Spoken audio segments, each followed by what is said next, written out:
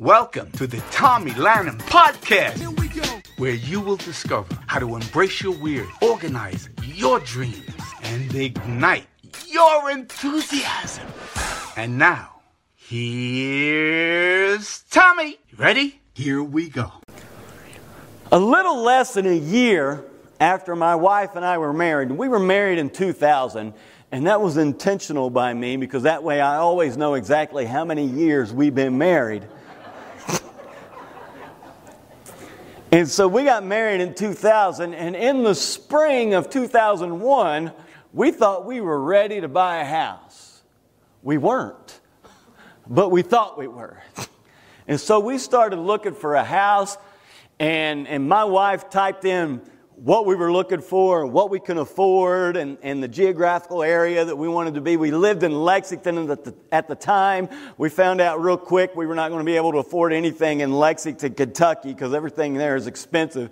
So we started looking at the surrounding counties, and in one of the surrounding counties, a little town called Nicholasville, we found this house online, and we both liked what we saw online, so we said, let's drive out to it. So we drove out to it, and we looked at it, and we both fell in love with this house. Now, my wife and I, we have a lot of differences that we've had to work through over the past 18 years, but one of them is not what we like in a house. We have very, very similar taste in what we like in a house. And so we both just kind of fell in love with this house, and we went through the whole process. We signed 120,000 pages of information. It felt like we were signing our life away.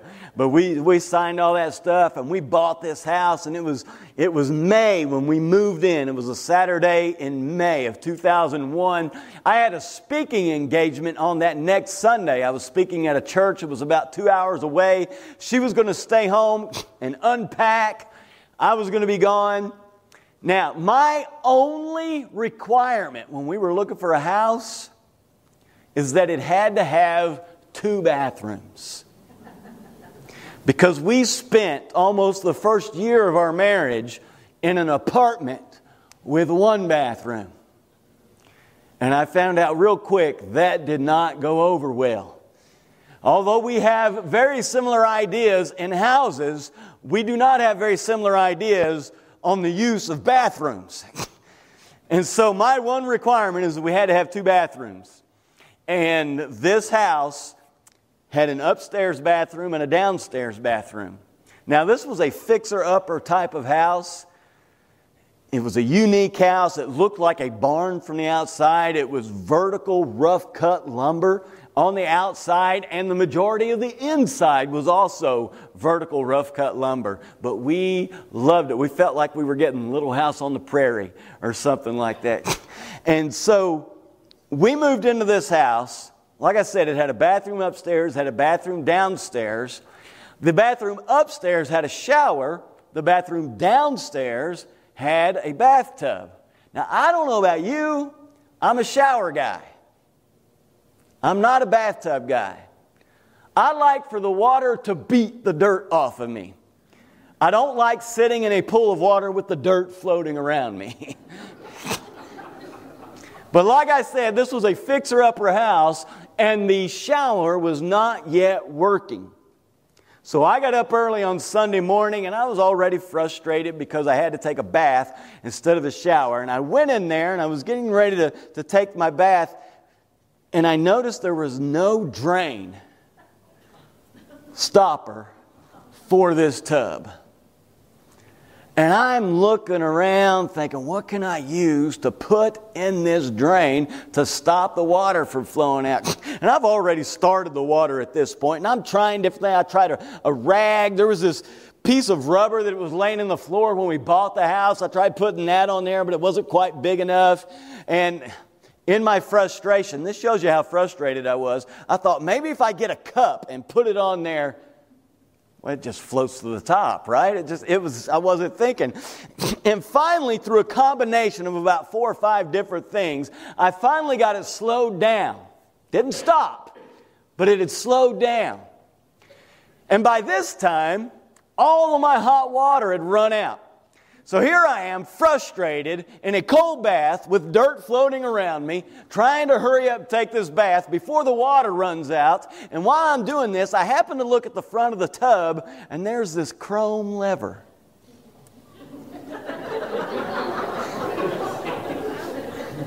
Now, some of you are listening faster than I'm talking. I reached up and I pulled up that chrome lever, and lo and behold, the water stopped running down the drain. Now, let me just say at this point, it takes a pretty secure person to be able to share a story like that with a crowd. But sometimes we just do silly stuff, don't we? And we're embarrassed by it, and we know people that know about it are going to laugh about it. It's those types of failures. It's not a major catastrophe, but it's a failure. Now, a few years later, we had our first child. She's 14 now, but at the time, she was a little bitty girl. She was talking, but she was still in a playpen. When we go down to Grandma's, we put her in a playpen to take her nap and stuff. She had this doll down there that she liked to have with her in that playpen. And she was sleeping, and all of a sudden, we hear this blood-chilling scream. And we thought, what is going on? And we ran back there to the bedroom, and we opened the door, and she is standing there with this doll, with the head of the doll in one hand and the body of the doll in the other. And Tammy goes, "What's wrong? What's wrong?" And she goes, "I broke the baby. I broke the baby." Listen, sometimes we make mistakes when it's just kind of silly stuff, and we understand that it's silly stuff. It might embarrass us. Other times we make mistakes, and whether it's reality or not, we feel like we broke the baby. We feel like we've made a major catastrophe type of mistake. I told you last night something that we all have in common is failure. Sometimes those failures are just embarrassments. We look around to see if anybody noticed. You know, we're kind of ashamed of it. It's not a major catastrophe. If nobody knows about it, you kind of get through. But then we have other failures that sometimes in reality, but even if they're not in reality, we take them as if they are a major catastrophe. And man, those types of failures could sometimes destroy us if we let it. What I want to talk about here tonight is how to use failure in a positive way. Whether it's the little embarrassments or whether it's breaking the baby. How can we learn to fail forward? How can we become better because of our failure rather than bitter because of our failure? Many of you are probably familiar with Max Lucado. If you read a lot of Christian literature, Max Lucado is one of the more prolific Christian authors that are out there. When Max Lucado wrote his first book, he went to 17 different publishers before he finally found somebody that would publish his book. And when he finally found somebody who would publish it, they said, "Okay, we will do you a favor. We will publish this book as long as you do not come to us for a second book." I bet they'd like to have a second book by Max Lucado today. And somebody was interviewing Max Lucado one time, and they asked him, they said, as you were going to publisher after publisher and every one of them were turning you down, what was going through your head? And Max Lucado said this. He said, the only thing that was going through my head was, I need to go to another publisher. I need to go to another publisher. And somebody said this about Max Lucado. Max Lucado had this gift. And this is a gift. He had the ability to fail and not realize that he failed. He had the ability to not make it and not realize that he didn't make it. And since he didn't realize that he didn't make it, what did he do? He kept moving forward. He kept going. And like I said earlier, now he's one of the more prolific authors in the Christian world. He's got, I don't know how many books he's got out there. And they all sell very well. Another author that you may have heard of is an author. He's passed away several years ago, but an author by the name of Norman Vincent Peale. He wrote a book, you may have heard of it. It's called The Power of Positive Thinking. When Norman Vincent Peale wrote this book, he had gone to 15 different publishers and finally came home, took the manuscript, and threw it in the trash. And he says, I quit. And his wife was like, what's going on? What's happening? Pretty negative attitude for a guy that just wrote The Power of Positive Thinking, right? And his wife was talking to him, and she knew how much time and effort and blood, sweat, and tears he had poured into this manuscript. And she didn't want him to give up. And she walked over and was about to pull that out of the trash, and he said, no, I forbid you to pull that out of the trash. And then he stormed out of the room. Well, his wife, giving in to his wishes, did not pull that manuscript out of the trash. Instead, she picked up the trash and she took it to another publisher. The publisher pulled it out of the trash, read it, liked it. 5 million copies later, it's a bestseller. Still sells a lot of copies today. How can we learn from our failure? I remember on the day I graduated high school, I was up before everybody else in my family. I had some family that had come in from out of town. They were coming to my graduation, but they were all still asleep except for my dad. And my dad and I were sitting there talking and just kind of chit-chat, and all of a sudden he looked at me and he said, boy. Now, I don't know about you, but my dad meant business when he said boy. With my mom, it's like my full name, Thomas Lee Lanham. But my dad looked at me and he said, boy, I never thought I would live to see this day. Well, that's some encouraging words. But he had reason to feel that way. Guess what? I was never a good student. Matter of fact, at times I wasn't even a good kid. It was an urban area. We had a fenced-in yard. My parents would let me go out in the yard and play. And one day, I had learned a new trick. It was how to unlock the gate. And my mom happened to look out in the window to see where I was in the yard. She couldn't see me. She came out in the yard to see where I was in the yard. She couldn't find me. And all of a sudden, she saw the gate. And it was open. And she ran outside the gate and kind of went down the road a little this way and the road a little that way. She didn't see me. She immediately went back in the house and called the police to let them know what had happened. And the police says, ma'am, I think we know where your son is. I had gone several blocks away from our house, across a set of railroad tracks, and was sitting in a bar, talking with a couple of ladies on each side of me. I was not a good kid. When I was about 4 or 5 years old, I set our house on fire. I was not a good kid. The weird thing is, I don't remember anything else when I was that age, but I remember setting this house on fire. Okay? I took one of my sister's Barbie dolls.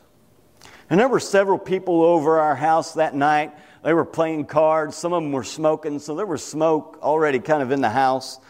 Us kids were kind of sitting in the living room watching television, except for me. I got my sister's Barbie doll, and I found a lighter, and I went into my mom and dad's bedroom, and I set the hair of that Barbie doll on fire, and I put it on my mom and dad's bed. And then I walked back into the living room and sat down and watched TV. That whole room was in flames before anybody knew it.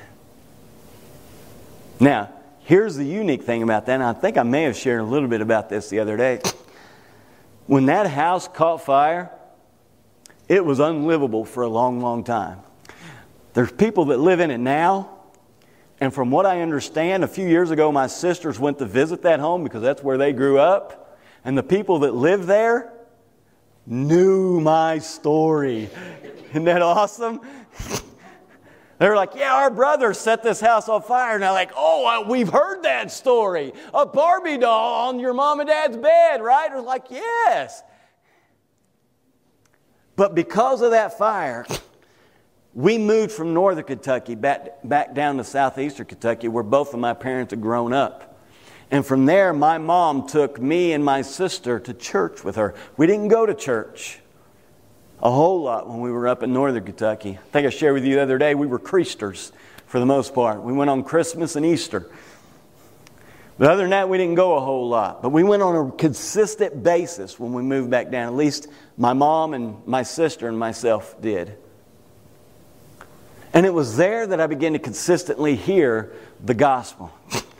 It was there that Jack Bunt took me by the shoulders and stood me right beside him to shake everybody else's hand as they went out the door.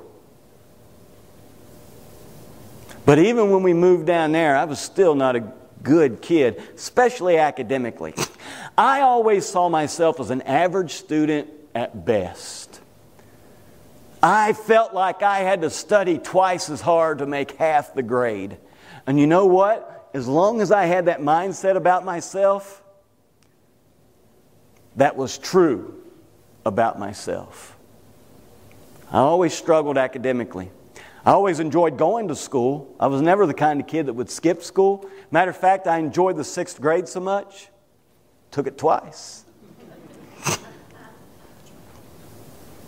And all the way through grade school and even into high school, I struggled. And people were kind of surprised that I had a desire to go to Bible college and punish myself some more. And even when I went to college, I did not perform well. I struggled in Bible college. I'm one of those people that squeezed a 4-year degree into 6. I struggled. A matter of fact, technically, I was kicked out of Bible college at one point because of my grades. And it was only because of the encouragement of my mom to go to Johnson Bible College and plead my case that I would do better, that I would get those grades up, that I was allowed back in. By the grace of God in Johnson Bible College, I was allowed to go back to school. And I did get my grades up. And by this point, I had met a wonderful, fantastic woman who would later become my wife. And she was one of these students that was in the half of the class that made my half possible. You know what I mean? She was in the top half, I'm in the bottom half. And so she worked with me and helped me through that process. And we studied together. We had some classes together. We would study together. And although I didn't excel academically, I did get my grades up well enough that they allowed me to stay and to finish out, even though it took me 6 years. Now, I used to be embarrassed about that until I found out that Soren Kierkegaard, if you've ever studied philosophy much, you've probably heard that name. Soren Kierkegaard is considered one of the greatest thinkers of the past 200 years. Took him 10 years to get his undergrad degree. So I guess I'm in good company if it took him that long. From there, I went into ministry, and man, I was on fire in ministry. Went into a church that had been split right down the middle for the past 20 years. And the split was not only in the church, it was in the main family in the church. There had been a split in that church from 20 years before I had gotten there over a divorce and a child custody battle that had taken place. Brother against brother, brother against mom. Matter of fact, the wife of one of those brothers came into my office one day and she said that her husband had it in writing with a lawyer that if he died before his mom did, that his mom was not allowed to attend his funeral. Now that's what this brand new kid, just out of Bible college, ready to change the world, was plunging into. I was clueless. I was clueless. But it did help prepare me for ministry. I often tell people, I got my degree at Johnson Bible College. I got my education at that first church after I graduated. That's where I learned about ministry and how the dynamics of ministry and church leadership and church structure and all that fares out. That's where I learned all that stuff. A few years later, in 2000, I started a ministry. Same year I got married, I started a ministry called Upside Down Ministries. Matter of fact, the last time I was here, it was as a part, or no, it wasn't the last time I was here, was it? Because we closed that in 2008. We were here in 2010. But I did come here as a part of Upside Down Ministries before that, I'm pretty sure, and worked a lot of weeks at Southern Illinois Christian Service Camp with Upside Down Ministries. Did that for 8 years before I went back into local church ministry. Did that for about 7 years before I got back into doing what I'm doing now, traveling around to different churches and organizations and speaking and doing coaching and doing trainings. Now here's the weird thing. Even though I struggled academically, something happened to me after I graduated college. Even when I graduated college, I graduated with a grandiose GPA of 2.3. Not very impressive. But after I graduated college, I began to read some books and listen to some people that were feeding me information that I had never really paid attention to before. I listened to a tape by Zig Ziglar. Yeah, I listened to tapes back then. I still listen to tapes from time to time. But I got a tape by Zig Ziglar I found in the bookstore in Corbin, Kentucky. It was called How to Be a Winner. I didn't know who Zig Ziglar was. I had heard John Maxwell quote Zig Ziglar a few times, and I read some John Maxwell books. And so I thought, if John Maxwell thinks a lot of Zig Ziglar, he's probably got some good stuff. So I bought this tape, and it's called How to Be a Winner. And I started listening to this guy talk about how we were born to win. But before you can legitimately expect to win, you got to plan to win and you got to prepare to win. And I would hear him say stuff like never trade what you want most for what you want now. And I began to hear him say all this stuff. And then I began to listen to people that he quoted. And I began to listen to all this stuff, and I began to read these books. I got a book that was called Untapped Potential by Jack Lanham. Not related to me because he spells his name funny, but it's pronounced the same way. And I read this book. It's called Untapped Potential. And many of these guys that I listened to came from a biblical perspective, but it was different than some of the stuff that I had heard previous.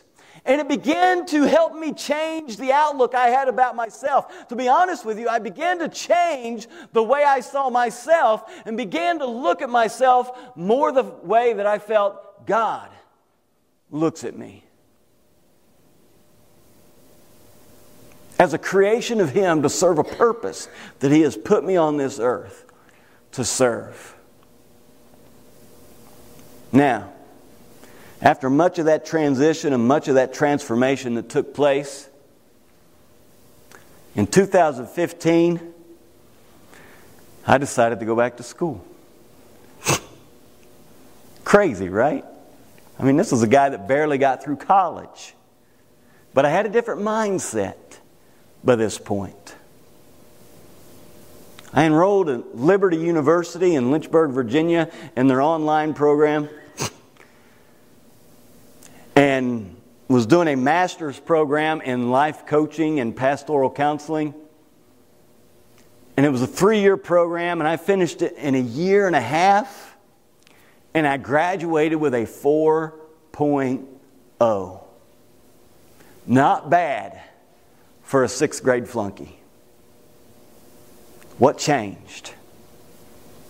I had learned to fail forward. I had a different mindset about what it meant whenever I messed up, whenever I failed, whenever I fell flat on my face. And I began to look at everything from a different perspective. You know, I believe we have two people in the Bible that both failed big time, but the way they looked at that failure was very, very different. And those two people are Judas and Peter. Now, we're not going to read all the way through their stories, but I would encourage you sometime this evening or at least sometime tomorrow, find an opportunity to go to Matthew chapter 26, starting with verse 47, and read through to Matthew chapter 27, verse 10. You get both of their stories in that passage of Scripture. Judas and Peter both failed big time. Judas failed by giving Jesus over to the authorities who eventually killed him. He betrayed Jesus. Jesus, who had poured his love and his service and his ministry and his life into Judas and the other apostles for approximately 3 years. And Judas turned his back on all of that. And he betrayed Jesus into the hands of the ones who would eventually kill him. And what did Judas do with that failure? Because of the guilt, because of the pain, because of the emotional agony, he went away and he hanged himself. He ended his own life. Now, in that same passage of Scripture, we read about Peter. Peter, who said, "I will never deny you, Jesus. Even if I have to die, I will not deny you." And before the rooster crowed, what did he do? He denied even knowing Jesus. Not once, not twice, but 3 times. We read in that story where Peter is kind of following at a distance. He doesn't want to get involved, but he wants to see what happens.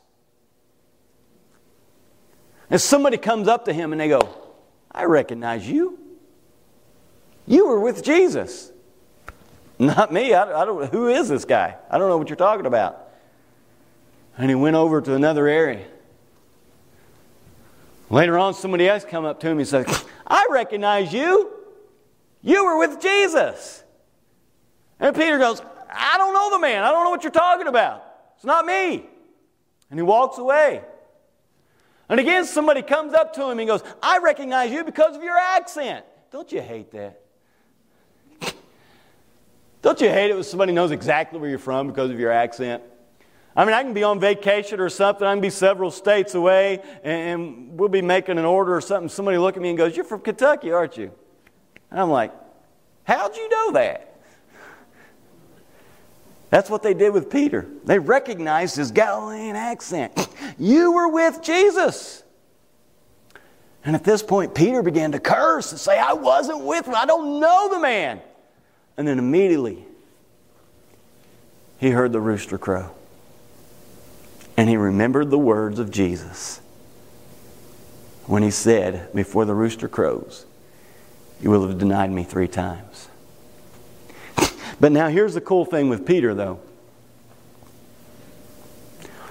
If you skip over to the book of Acts, chapter 2, verses 14 through 41, you'll see where Peter preached the first gospel message at the birth of the church. And as a result of that gospel message, about 3,000 people came to Jesus. What was the difference between Judas and his failure and Peter and his failure? Judas betrayed Jesus. He failed big time. Peter denied Jesus. He failed big time. This wasn't just, "Oh, I'm embarrassed" type of failure. This was break the baby type of failure for both of them. And yet, one of them, it led to suicide, and the other one, it led to him leading 3,000 people to Jesus. What was the difference? One learned to fail forward, in the words of John Maxwell, and the other one didn't. And every time we fail, we have the opportunity to make the same choice. Are we going to be like Judas? Are we going to allow failure to lead us in a bad direction, or maybe even a deadly direction? Or are we going to be like Peter and allow failure to lead us in a direction that makes us more effective, that makes us more valuable, that makes us better prepared to do the work that God has set us out to do? Because we can do either. We're not going to avoid the failure. Neither Judas nor Peter, and we could go into several others, that did not avoid the failure. We are all going to fail. We could spend 5 hours going around just talking about all our failures here tonight. We're not going to. Don't get nervous. But we could. So it's not a matter of whether we're going to fail or not. It's a matter of what we do with the failure. And I believe that through God's grace and our own guts, we can learn to fail forward. First of all, with God's grace. With God's grace, 3 things we need to understand. First of all, is what Jesus thinks of us. And Jesus thinks you're awesome. Jesus loves you so much that He'd rather die than live without you, because that's exactly what He did.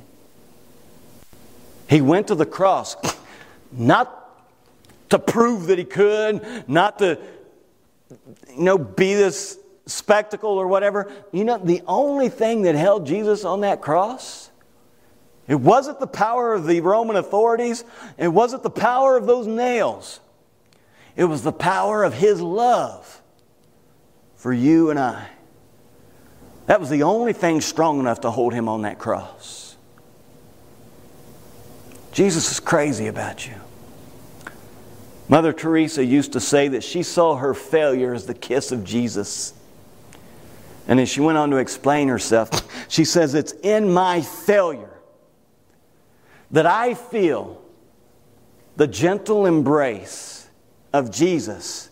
And it's in that moment that He kisses me. Isn't that a great picture?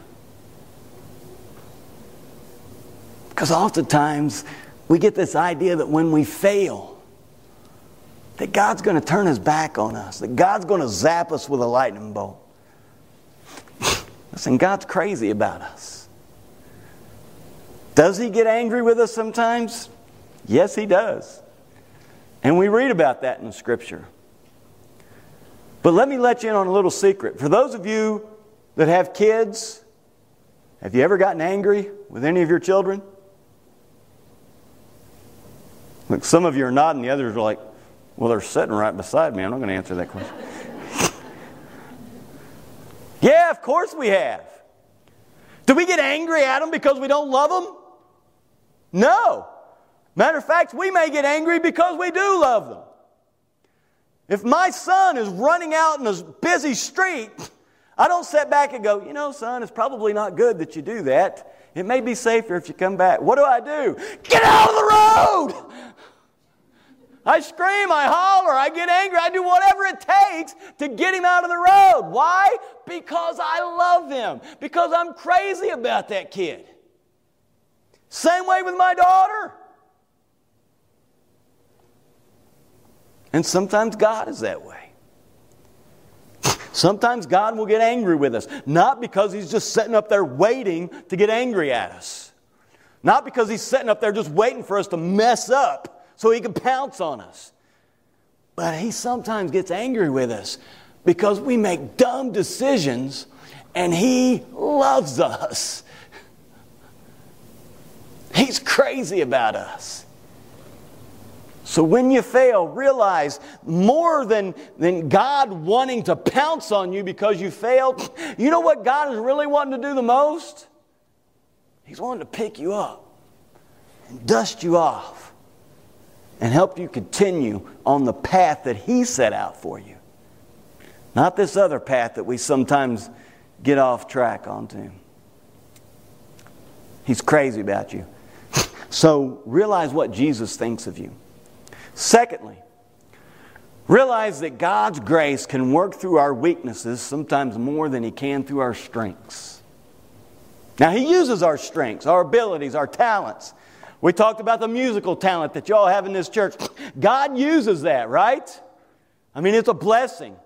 But sometimes He uses our weaknesses even more than He does our strengths. In 2 Corinthians chapter 12, we read where Paul is dealing with this. And he says that he prayed for God to remove this thorn in his flesh that Satan had put there. And this was God's response to him. Listen to this. My grace is sufficient for you, for my power is made strong in your weakness. Wow. You know, it's one thing to understand that God works through our strengths. But the only thing to explain that God would work in us and through us in our weaknesses is grace. It's grace. It's the only word that could adequately explain how that works. So in our failure, don't let it get you down. I'm not saying ignore it, but learn from it. Allow God to pick you up, dust you off, and continue on that path. And then thirdly, in God's grace, and we talked a little bit about this last night, have a group of people that love you, around you, that you could be open and honest with, that you could share your deepest, darkest secrets with. And listen, women, you need women that you can be that honest with. And men, you need men that you could be that honest with. Because when we mix that up, sometimes Satan will take pure motives and he'll twist it into something ugly. And we didn't have any of those intentions in the beginning. So we want to make it as pure as possible. Men with men, women with women. But we need those people that we can pray with, that love us, that we can be open and honest with. Several years ago, back in the 90s, they did a study of pornography sales in big cities. And one of the things that they discovered, and this is heartbreaking, one of the things they discovered is that when there was a large Christian men's conference in that city, that sometimes pornography sales went up as much as 300%. Now listen, I'm not saying that to put anybody on a guilt trip. We've all got our struggles. And men, let's be honest, the majority of us, lust is our biggest struggle. It's been mine. It's about time we need to be open and honest in the church. Because if there's something in your life that you can't talk to somebody about, I'm not saying you got to get up in front of the whole church and announce things, but you need somebody that you can talk to about your struggles, whatever they may be.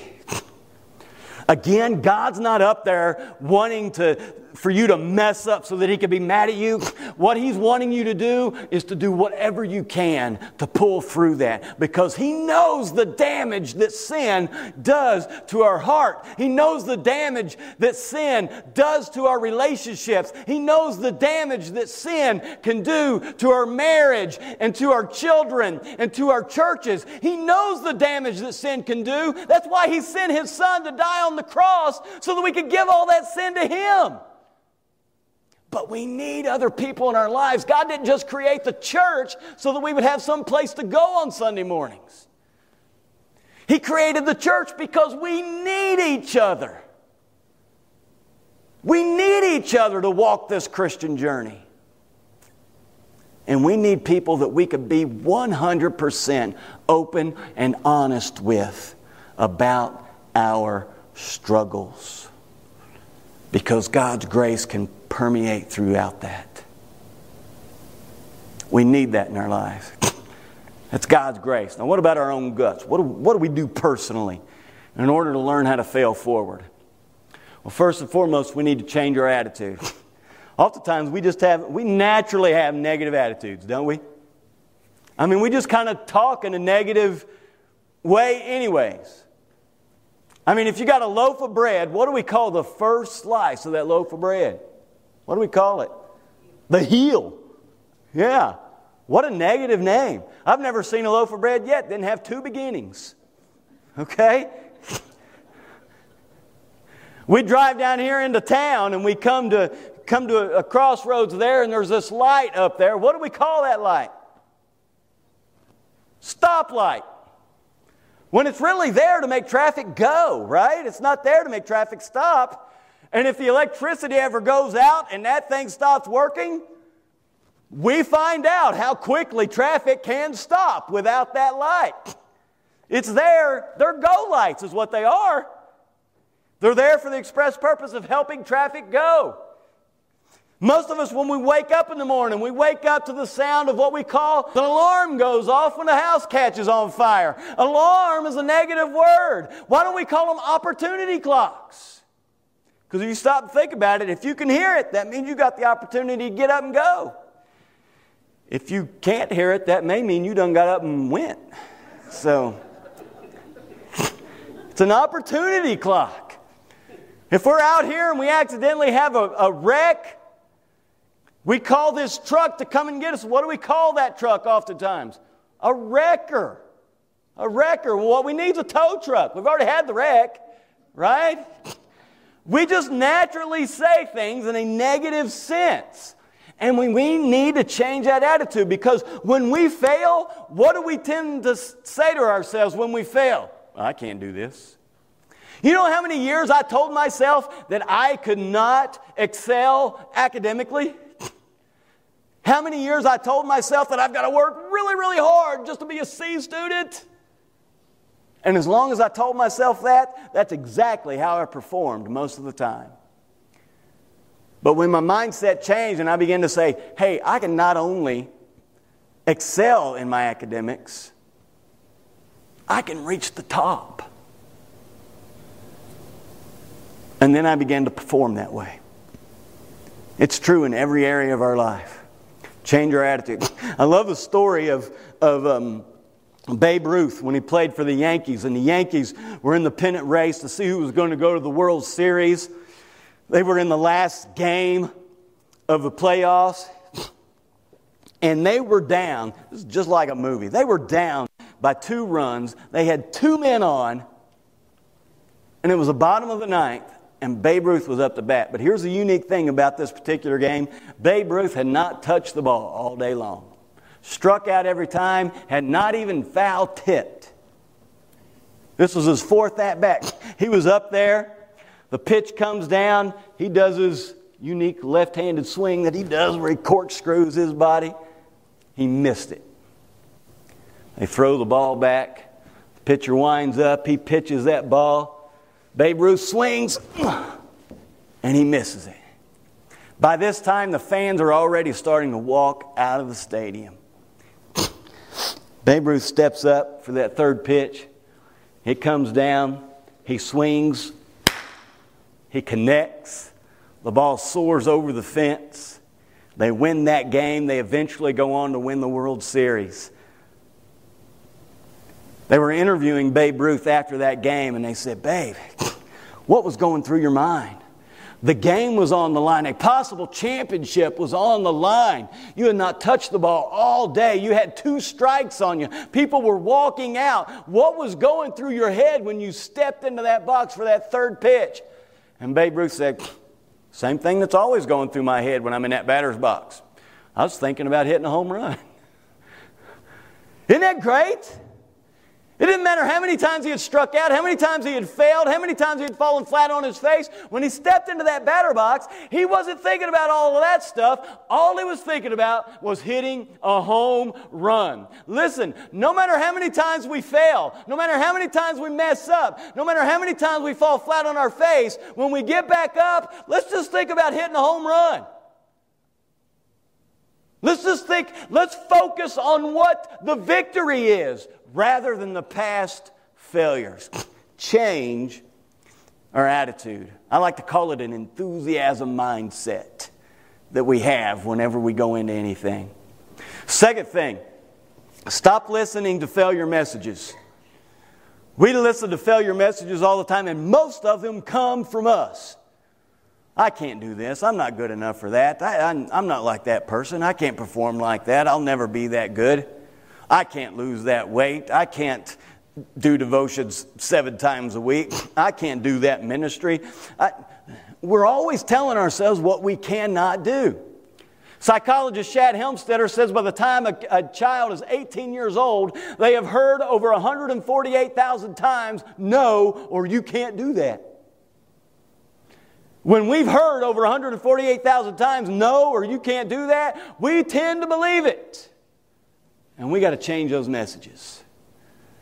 The next time you catch yourself saying, I can't do that, change it and say, yes, I can. Just change those negative self-talks into positive self-talks. And then go do it. Well, what happens if I fail? You get back up and you try it again. Failure is no excuse for not trying. And failure is definitely not a determination that you can't do it. If that were true, you know how many things in this world would not be accomplished if people stopped the first time they failed? We wouldn't have cars. We wouldn't have cell phones. We probably wouldn't have electricity. We wouldn't have cameras. We probably wouldn't have instruments. This world would be a very different place if people stopped just because they failed. Keep going on. And then the third thing, after every failure, ask yourself this question: what can I learn from this? Because in reality, failure is just an opportunity to begin again more intelligently. Because you've already figured out what doesn't work. Right?